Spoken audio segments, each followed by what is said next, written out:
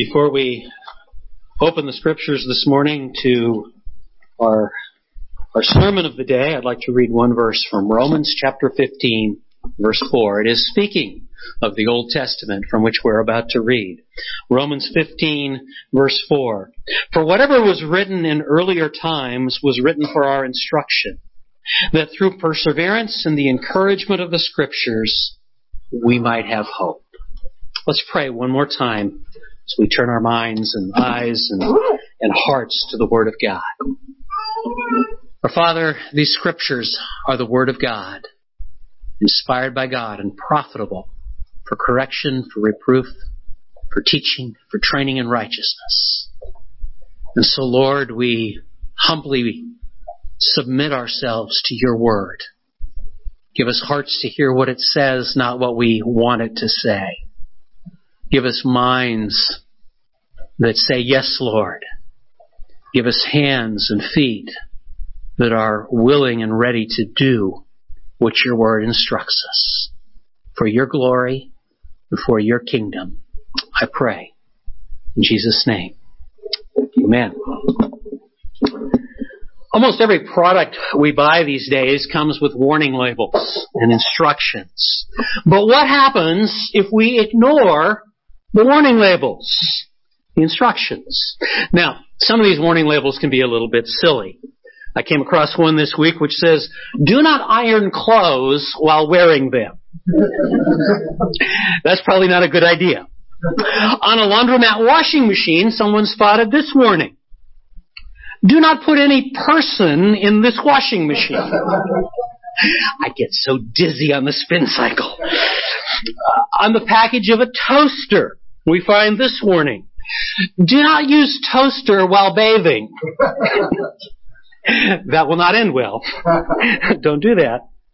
Those are all a little bit silly, but nevertheless, they are genuine product warnings. And of course, some are more serious. Commonly found on medications is this warning. Do not drive or operate machinery after taking this medication. If you read the manual for your car, you'll find an instruction to change the oil every 3,000 miles. And yes, you may get away with pushing those oil changes a little bit beyond the manufacturer's recommendation. But if you neglect to change the oil in your car, someday suddenly your engine will freeze up. Things will not go well when we ignore the manufacturer's instructions. My favorite example was found in the manual for a chainsaw. It said this: do not hold the wrong end of the chainsaw. That's good advice for life. Do not hold the wrong end of the chainsaw.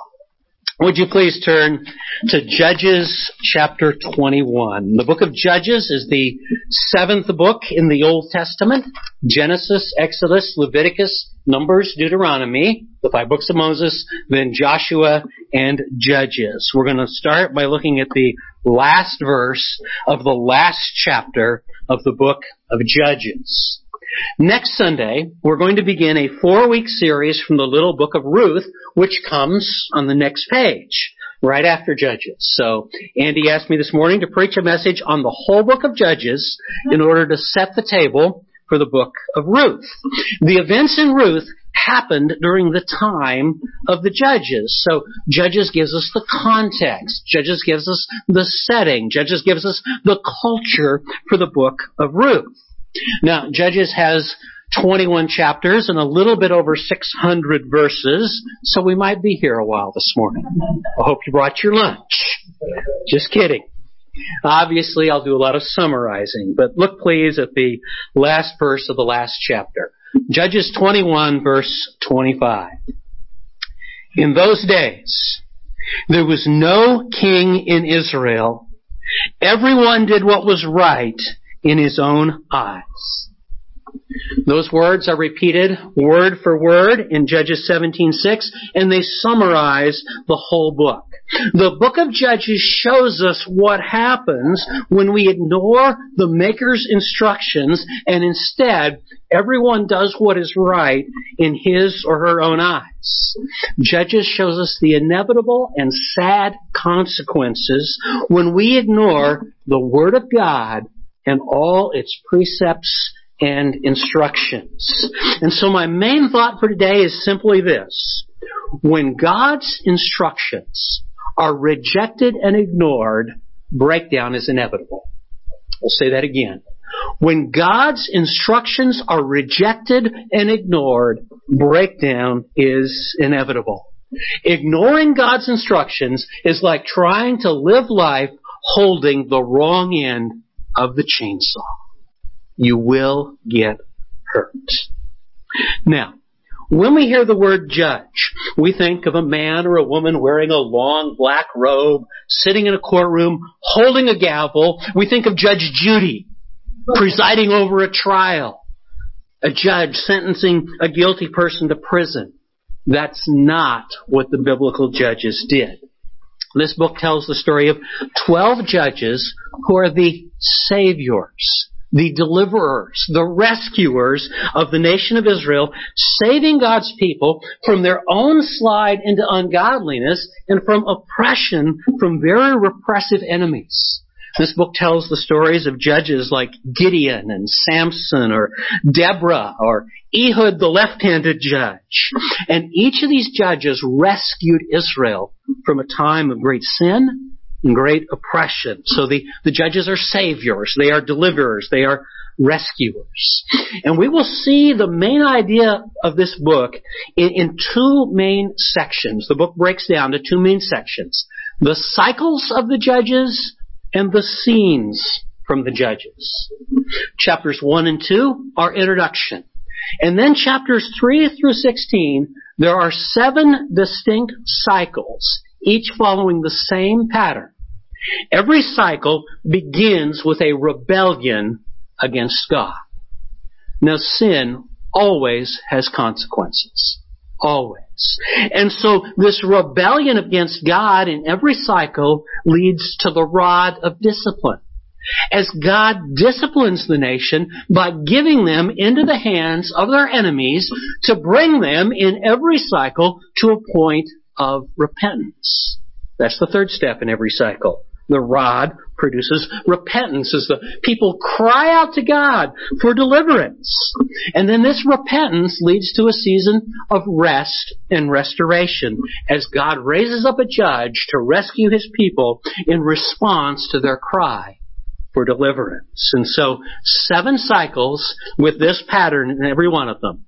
Rebellion, the rod of discipline, repentance, rest, and restoration. But finally, during these seasons of rest and restoration, the people eventually forget God and the cycle starts all over again. Some of these cycles are described in just a few verses. Some of them last for several chapters, but it's always the same pattern. Let's look at one cycle and see what lessons we can learn from it. Please turn to Judges chapter 3, verse 1. And follow along as I'll read through verse 11. Judges 3, beginning at verse 1. Now these are the nations which the Lord left to test Israel by them. That is, all who had not experienced any of the wars of Canaan. Only in order that the generations of the sons of Israel might be taught war. Those who had not experienced it formerly. These nations are the 5 lords of the Philistines, and all the Canaanites, and the Sidonians, and the Hivites, who lived in Mount Lebanon, from Mount Baal Hermon as far as Lebo Hamath. And they were for testing Israel, to find out if they would obey the commandments of the Lord, which he had commanded their fathers through Moses. And the sons of Israel lived among the Canaanites, the Hittites, the Amorites, the Perizzites, the Hivites, and the Jebusites. And they took their daughters for themselves as wives, and they gave their own daughters to their sons, and served their gods. And the sons of Israel did what was evil in the sight of the Lord, and forgot the Lord their God, and served the Baals and the Asheroth. Then the anger of the Lord was kindled against Israel, so that he sold them into the hands of Cushan-Rishathaim, king of Mesopotamia. And the sons of Israel served Cushan-Rishathaim 8 years. And when the sons of Israel cried to the Lord raised up a deliverer for the sons of Israel to deliver them. Othniel the son of Kenaz, Caleb's younger brother. And the Spirit of the Lord came upon him, and he judged Israel. When he went out to war, the Lord gave Cushan-Rishathaim, king of Mesopotamia, into his hand, so that he prevailed over Cushan-Rishathaim. Then the land had rest 40 years. And Othniel, son of Kenaz, died. Well, as we see here, each cycle begins with a rebellion against God in His ways, as in verses 6 and 7.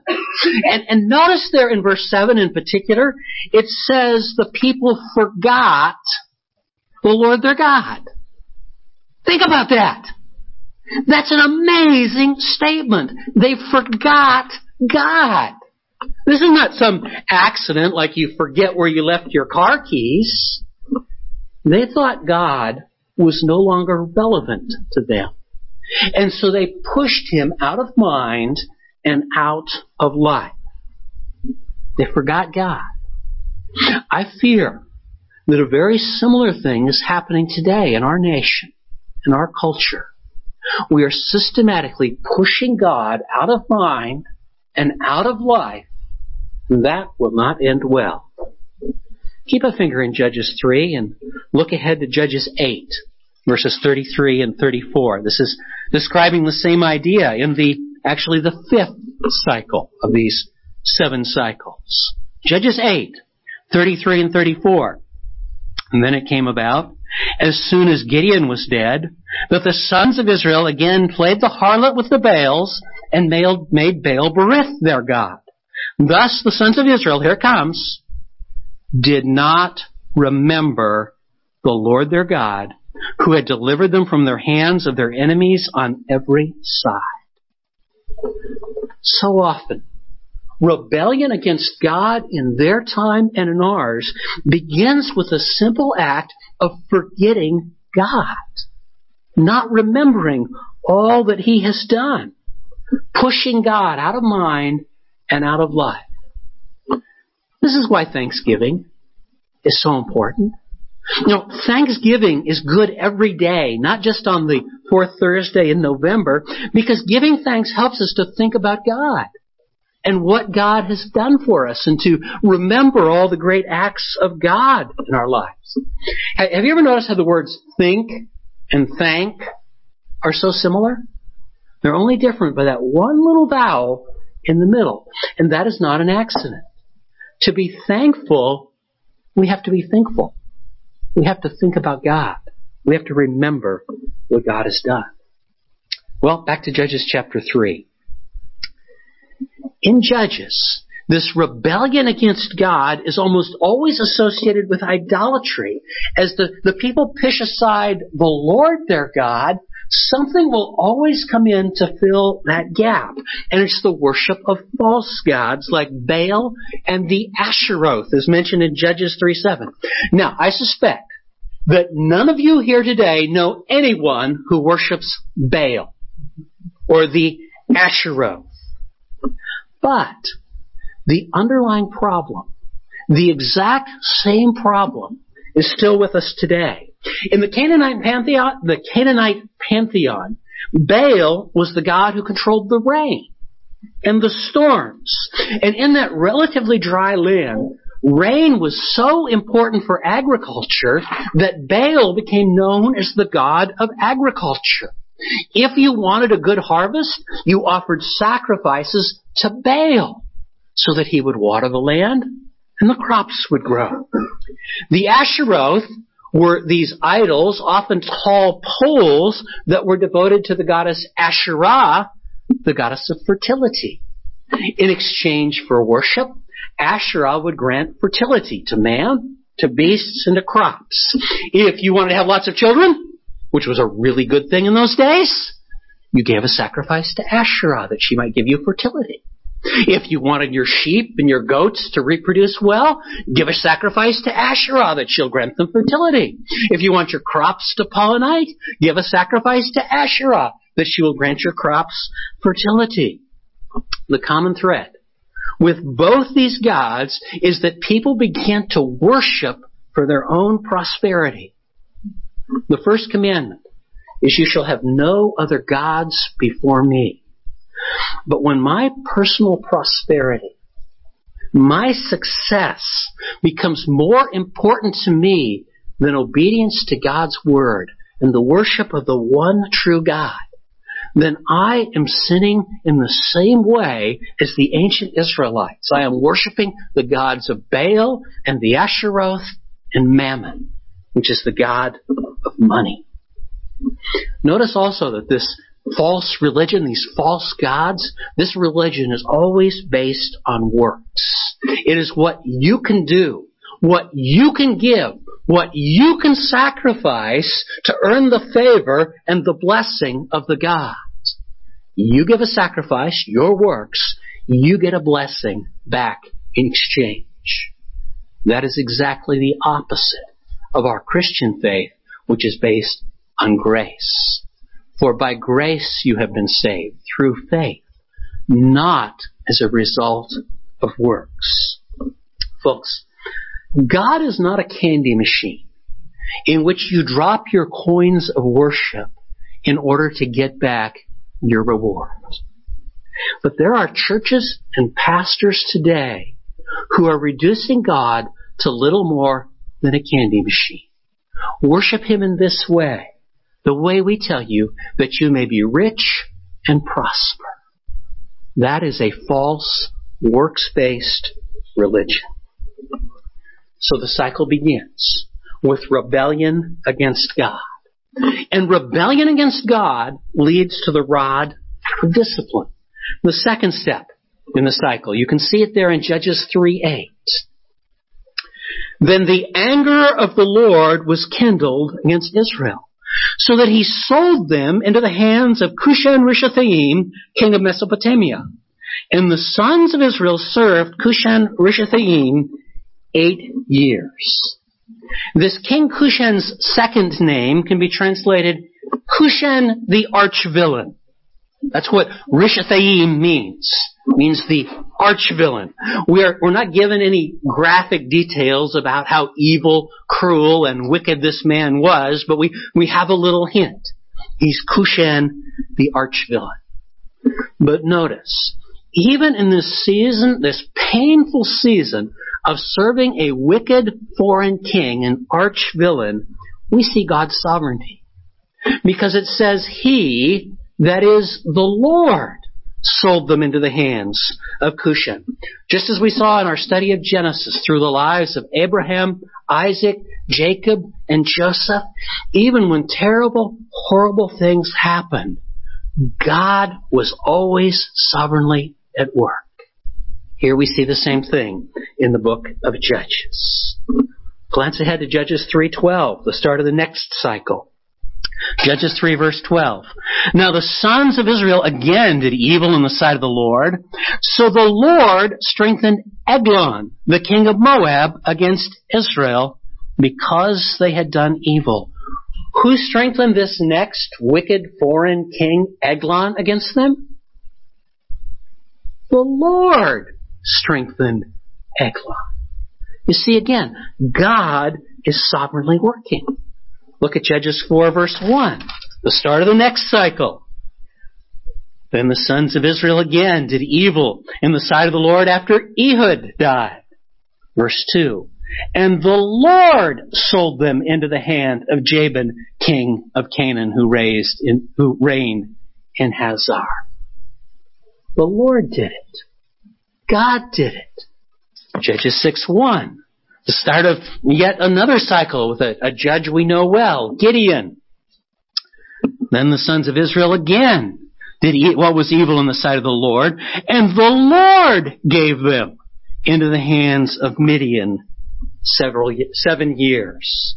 In each cycle, the sin is the same, the basic consequence is the same, the oppressor is different, But the same sovereignty of God is at work. The Lord sold them. The Lord gave them. The Lord strengthened this foreign king. It was never an accident of history. There's some good lessons to consider at this point. First lesson. Sin always has consequences. You will not escape the consequences of your sin, and neither will I. You can be sure your sin will find you out. When we disobey the Maker's instructions, life will not go well. Second lesson. The seeds of Israel's decline always began with spiritual apostasy. Problems begin when we abandon the one true God for gods of our own making. In a very fine commentary on the book of Judges, David Jackman writes this: Once the Lord was displaced, the nation began to fall apart, as will the church which dethrones Christ. Personal interests predominated and jealousies grew. Bitter hostilities between warring tribes developed, and the very concept of the nation as a unity was threatened. That's what comes from a spiritual failure. The very nation was threatened and almost destroyed. Practical lesson 3. Whenever God is left behind, a false religion, a religion of mankind's own making, a religion based on works, will come in to fill the empty spots. Practical lesson 4. Even in His discipline and His anger, God always has a loving purpose. God always has a loving purpose. Hebrews 12, as Jake read earlier this morning. My son, do not regard lightly the discipline of the Lord, nor faint when you are reproved by Him. For those whom the Lord loves, He disciplines and scourges every son whom He receives. Then it says a few verses later, no discipline seems pleasant at the time, but painful. Later on, however, it produces a harvest of righteousness and peace for those who have been trained by it. Lesson 5. God is sovereign, even when painful consequences come into our lives. I should say, particularly when painful consequences come into our lives. God is sovereign. God is at work, working His plan, His way. And the sixth lesson, God's judgment is always a merciful judgment to bring us to repentance, because that is the next step. Rebellion leads to the rod. The rod leads to repentance. Look at Judges 3, verse 9. We see the same thing in every cycle. When the sons of the Israel cried to the Lord raised up a deliverer for the sons of Israel to deliver them. The key word here is that they cried to the Lord. Who did they forget? Verse 7. You awake? Who did they forget? Verse 7. God. Who did they cry to in verse 9? God.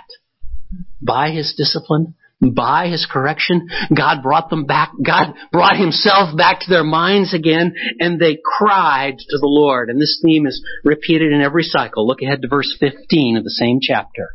But when the sons of Israel cried to the Lord raised up a deliverer for them. This crying to God, it's not just a weeping because life is bad. It's not just a weeping because you're hurting. The Hebrew word has the sense of a heartfelt cry from the heart. It is a cry of confession and repentance. Glance ahead to Judges 10:10. Yet another cycle. We see the same thing again, but it explains it so well. Judges 10, verse 10. Then the sons of Israel cried out to the Lord, and here's what they cried. Here's the content of their cry. We have sinned against Thee. For indeed we have forsaken our God and served the Baals. It is a heartfelt cry of confession and repentance. when things don't go our way, when we come under the discipline of God, we can respond in one of two ways. We can cry out with what is called worldly sorrow because it hurts. It's no fun. When you get a spanking as a child, you can cry out with worldly sorrow. Or you can cry out with godly sorrow. Worldly sorrow, says Paul in 2 Corinthians 7, leads to death. Godly sorrow leads to repentance and life. They're crying out with godly sorrow, and in every cycle that leads to restoration and rest. Look at Judges 3 again, verses 9 through 11. Restoration and rest. When the sons of Israel cried to the Lord raised up a deliverer for the sons of Israel to deliver them, Othniel the son of Kenaz, Caleb's younger brother. You can read all about Caleb in the books of Moses. And the Spirit of the Lord came upon him, and he judged Israel. When he went out to war, the Lord gave Cushan-Rishathaim, king of Mesopotamia, into his hand, so that he prevailed over Cushan-Rishathaim. Then the land had rest 40 years. Again, notice, we see the complete sovereignty of God in every cycle. Who raised up the deliverer? The Lord raised him up. Same phrase, Judges 3:15. When the sons of Israel cried to the Lord raised up a deliverer for them. Not only does God raise up the deliverer, God empowers the deliverer to do his work. Did you notice what it said in Judges 3:10? The Spirit of the Lord came upon him. God's Spirit is empowering him to do this job of deliverance, and then the Lord gives the victory. As it says also in verse 10, the Lord gave Cushan the arch-villain into his hand. Chapter 6, that story of Gideon. It begins by telling how the angel of the Lord came down and spoke to a scared, reluctant man named Gideon. But by verse 14, we find out that this angel of the Lord is actually the Lord himself speaking to Gideon. At every step of the way, God is sovereignly working. God gave them into the hand of the enemy. God raised up the judge. God empowered the judge. God gave the victory. God gave the nation rest. In this case, for 40 years. And so we've seen the cycles of the book of Judges. There are 7 cycles described, chapters 3 through 16. Each one begins with rebellion. Rebellion inevitably leads to the rod of God's discipline. The rod of God's discipline brings about repentance. Repentance leads to restoration and rest. But this is not an unending circle. It is better understood as a downward spiral. Because each cycle, the situation gets worse and the consequences last longer. And how does a downward spiral usually end? Crash. A downward spiral ends in a crash. And that's the point of the book of Judges. It just gets worse and worse and worse. And if you read through these judges, they start off, from what we can tell, as pretty godly men. But by the end, the judges themselves are so often failing to obey God and His Word. And it ends in a crash. God created us to live by His precepts. When we ignore these precepts, we will end up hurting. We'll be living life holding the wrong end of a chainsaw. Now, beginning in chapter 17, the book shifts from these cycles of the Judges to 2 scenes from the book of Judges. The cycles usually cover many, many years, sometimes generations. The scenes cover a few days or a few weeks. The cycles tell us what is happening to the whole nation. The scenes show us what is happening in the lives of individuals. Just as there are horrible national consequences when we fail to obey God's word, there are horrible personal consequences. The scene beginning in chapter 19, the second of the two scenes, is one of the most graphic, horrific, terrible stories, grisly stories found anywhere in the Scriptures. But it's part of all Scripture, inspired by God and profitable for doctrine, for reproof, for correction, and for training in righteousness. It's part of what Romans 15:4 that I read at the start says about those things which were written in former times are written for our instruction, that through perseverance and the encouragement of the Scriptures, we might have hope. So follow along. It's a little bit of a long story, but stay with me, and let's see if we can discern what God is telling us with this graphic story from Judges chapter 19. Now, it came about in those days when there was no king in Israel that there was a certain Levite, a priest, a man of God, should be anyway, staying in the remote part of the hill country of Ephraim, who took a concubine for himself from Bethlehem in Judah. But his concubine played the harlot against him, and she went away from him to her father's house in Bethlehem in Judah, and was there for a period of 4 months. Then her husband arose and went after her to speak tenderly to her, in order to bring her back, taking with him his servant and a pair of donkeys. So she brought him into her father's house, and when the girl's father saw him, he was glad to meet him. And his father-in-law, the girl's father, detained him, and he remained with him 3 days. So they ate and drank and lodged there.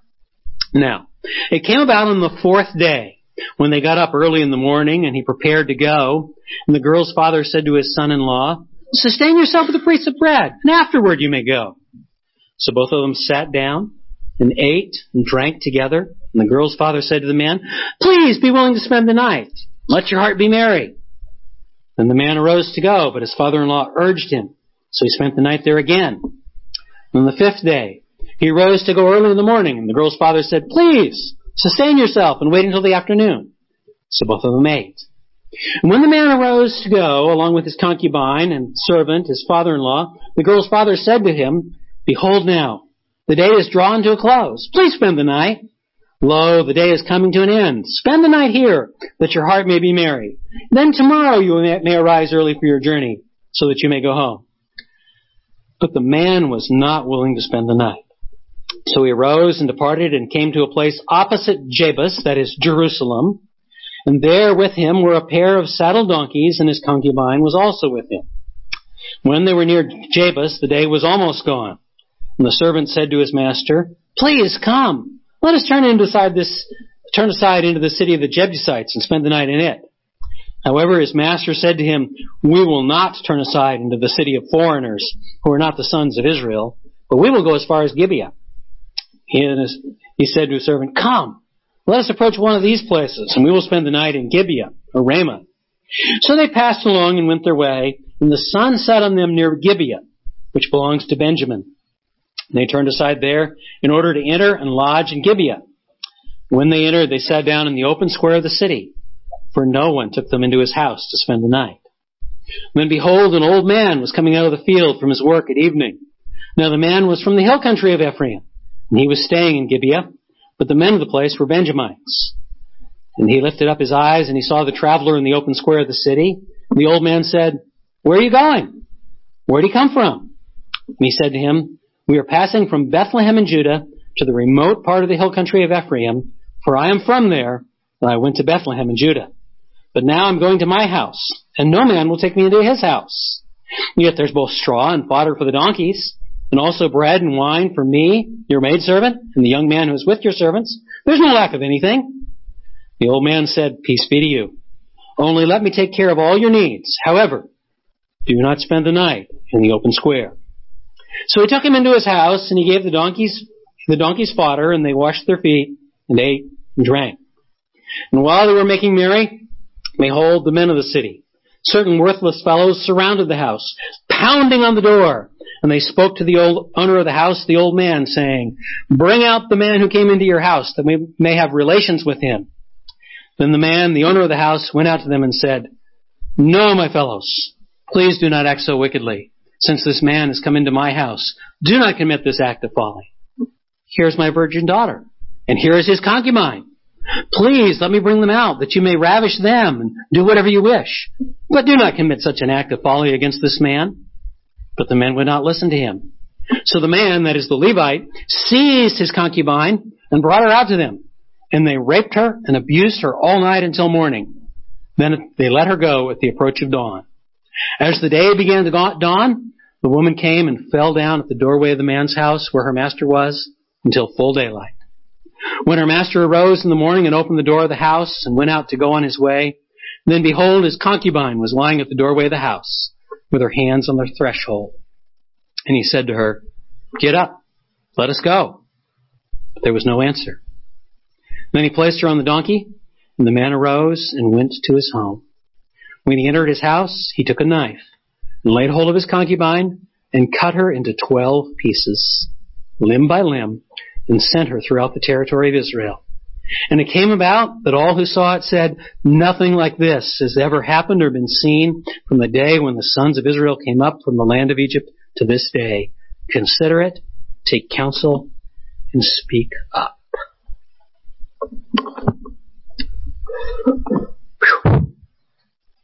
Why do you suppose such an absolutely horrible, graphic, brutal story is in the Bible? It's there because it tells us how terrible the depravity of mankind becomes when everyone does what is right in his or her own eyes. This moral relativism without God leads to a moral and sexual depravity of almost inconceivable nature. It begins with a Levite, priestly man of God, taking a concubine for himself, doing what is right in his own eyes. It continues, verse 2, with the concubine playing the harlot, committing adultery, doing what is right in her own eyes. By verse 22, they're on their journey back home. The men of the city are pounding on the man's door, demanding homosexual relations with the Levite, doing what is right in their own eyes. The man pushes out his concubine to them, doing what is right in his own eyes, probably saving his own skin. We're not told exactly when she dies, but apparently the next day as he's taking her home or something, or maybe that morning, she's dead. And so he cuts her body up into 12 pieces, doing what is right in his own eyes, sending it out to the 12 tribes of Israel as a call to war against the tribe of Benjamin, where all this happened.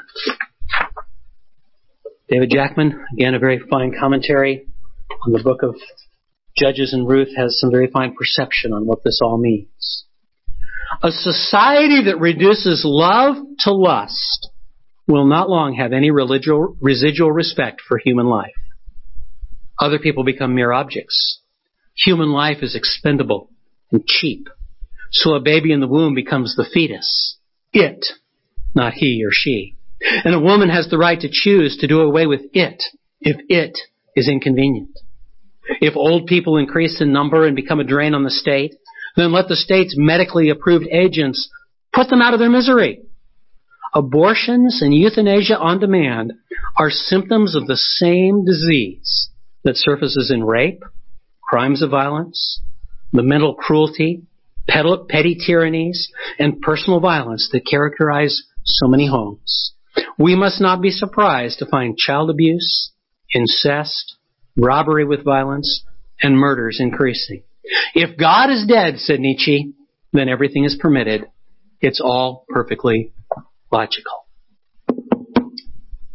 That's what happens when every man does what is right in his own eyes. The book of Judges begins in chapters 1 and 2 with the people of Israel praying to God to ask if they should go up to war against the Canaanites. The book closes, chapters 20 and 21, with the people of Israel praying to God, asking if they should go up to war against their own people, the tribe of Benjamin. They do. 40,000 men of Israel die. 25,000 men of Benjamin die, and only 600 men from the tribe of Benjamin survive. That is the result when every man does that which was right in his own eyes. And so the book concludes with those sad words. In those days, there was no king in Israel. Everyone did what was right in his own eyes. It's a very sad book. But is there any message of hope and encouragement here for those in Christ? Romans 15:4.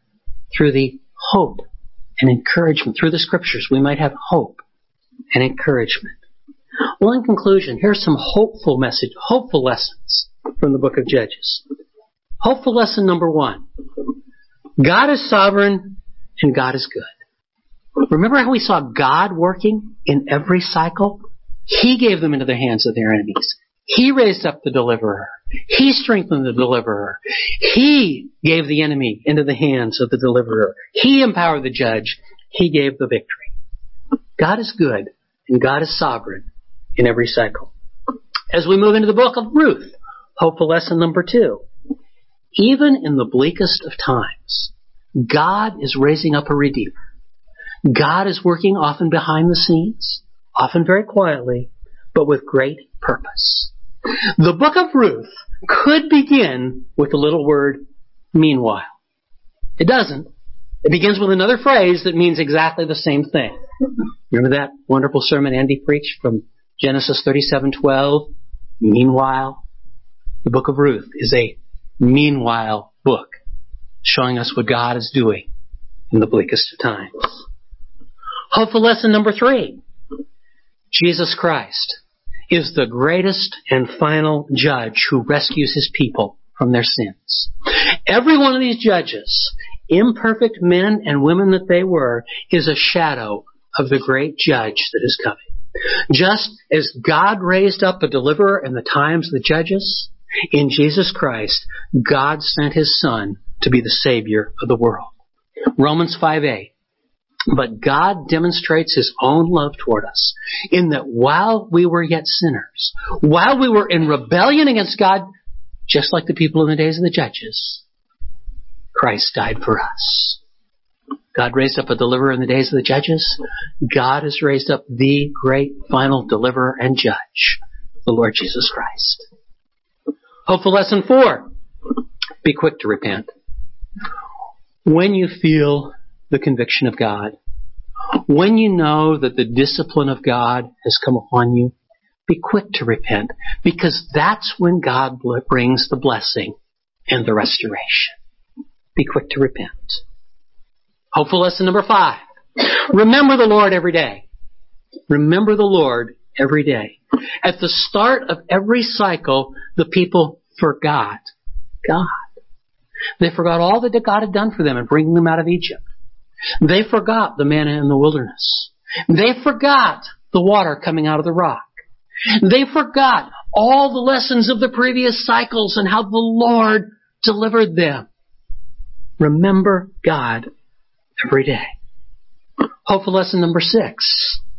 Be thankful every day, because thankfulness is a great way to remember what God has done. Hopeful lesson number 7 and last. Reflect on the great patience and mercy of God. Even when we rebel and sin and fail time and time again, God continues to love and to discipline and to bring consequences that his people might repent and return to him. If you ever think that you have failed God too many times, read the book of Judges again and have hope. These 7 cycles may very well imply that there's no end to God's mercy. No matter how many times it happens, 7 times or 7 times 70 times, God is merciful. God brings his people back to himself. That's the book of Judges. Come back next week for the little book of Ruth, and we'll find out what's happening meanwhile, because God is always at work for good. Let's pray. Whatever things were written before were written for our instruction, that we might have hope. God, I pray that the Scriptures would remind us of the importance in our own lives of obeying your word, your precepts. And Father, for each one of us here, myself included, if there are ways in which we are neglecting your word, if there are ways in which we are ignoring your commandments, I pray that we would be convicted. And I pray that we would repent.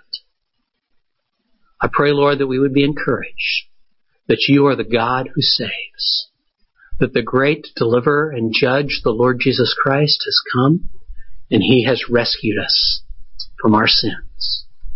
And I pray that we are encouraged that the season of rest and restoration that will never end is coming through the Lord Jesus Christ. Father, thank you for your word. Thank you that it is true and right and good. Thank you in the name of the Lord Jesus Christ, the living Word of God. Amen.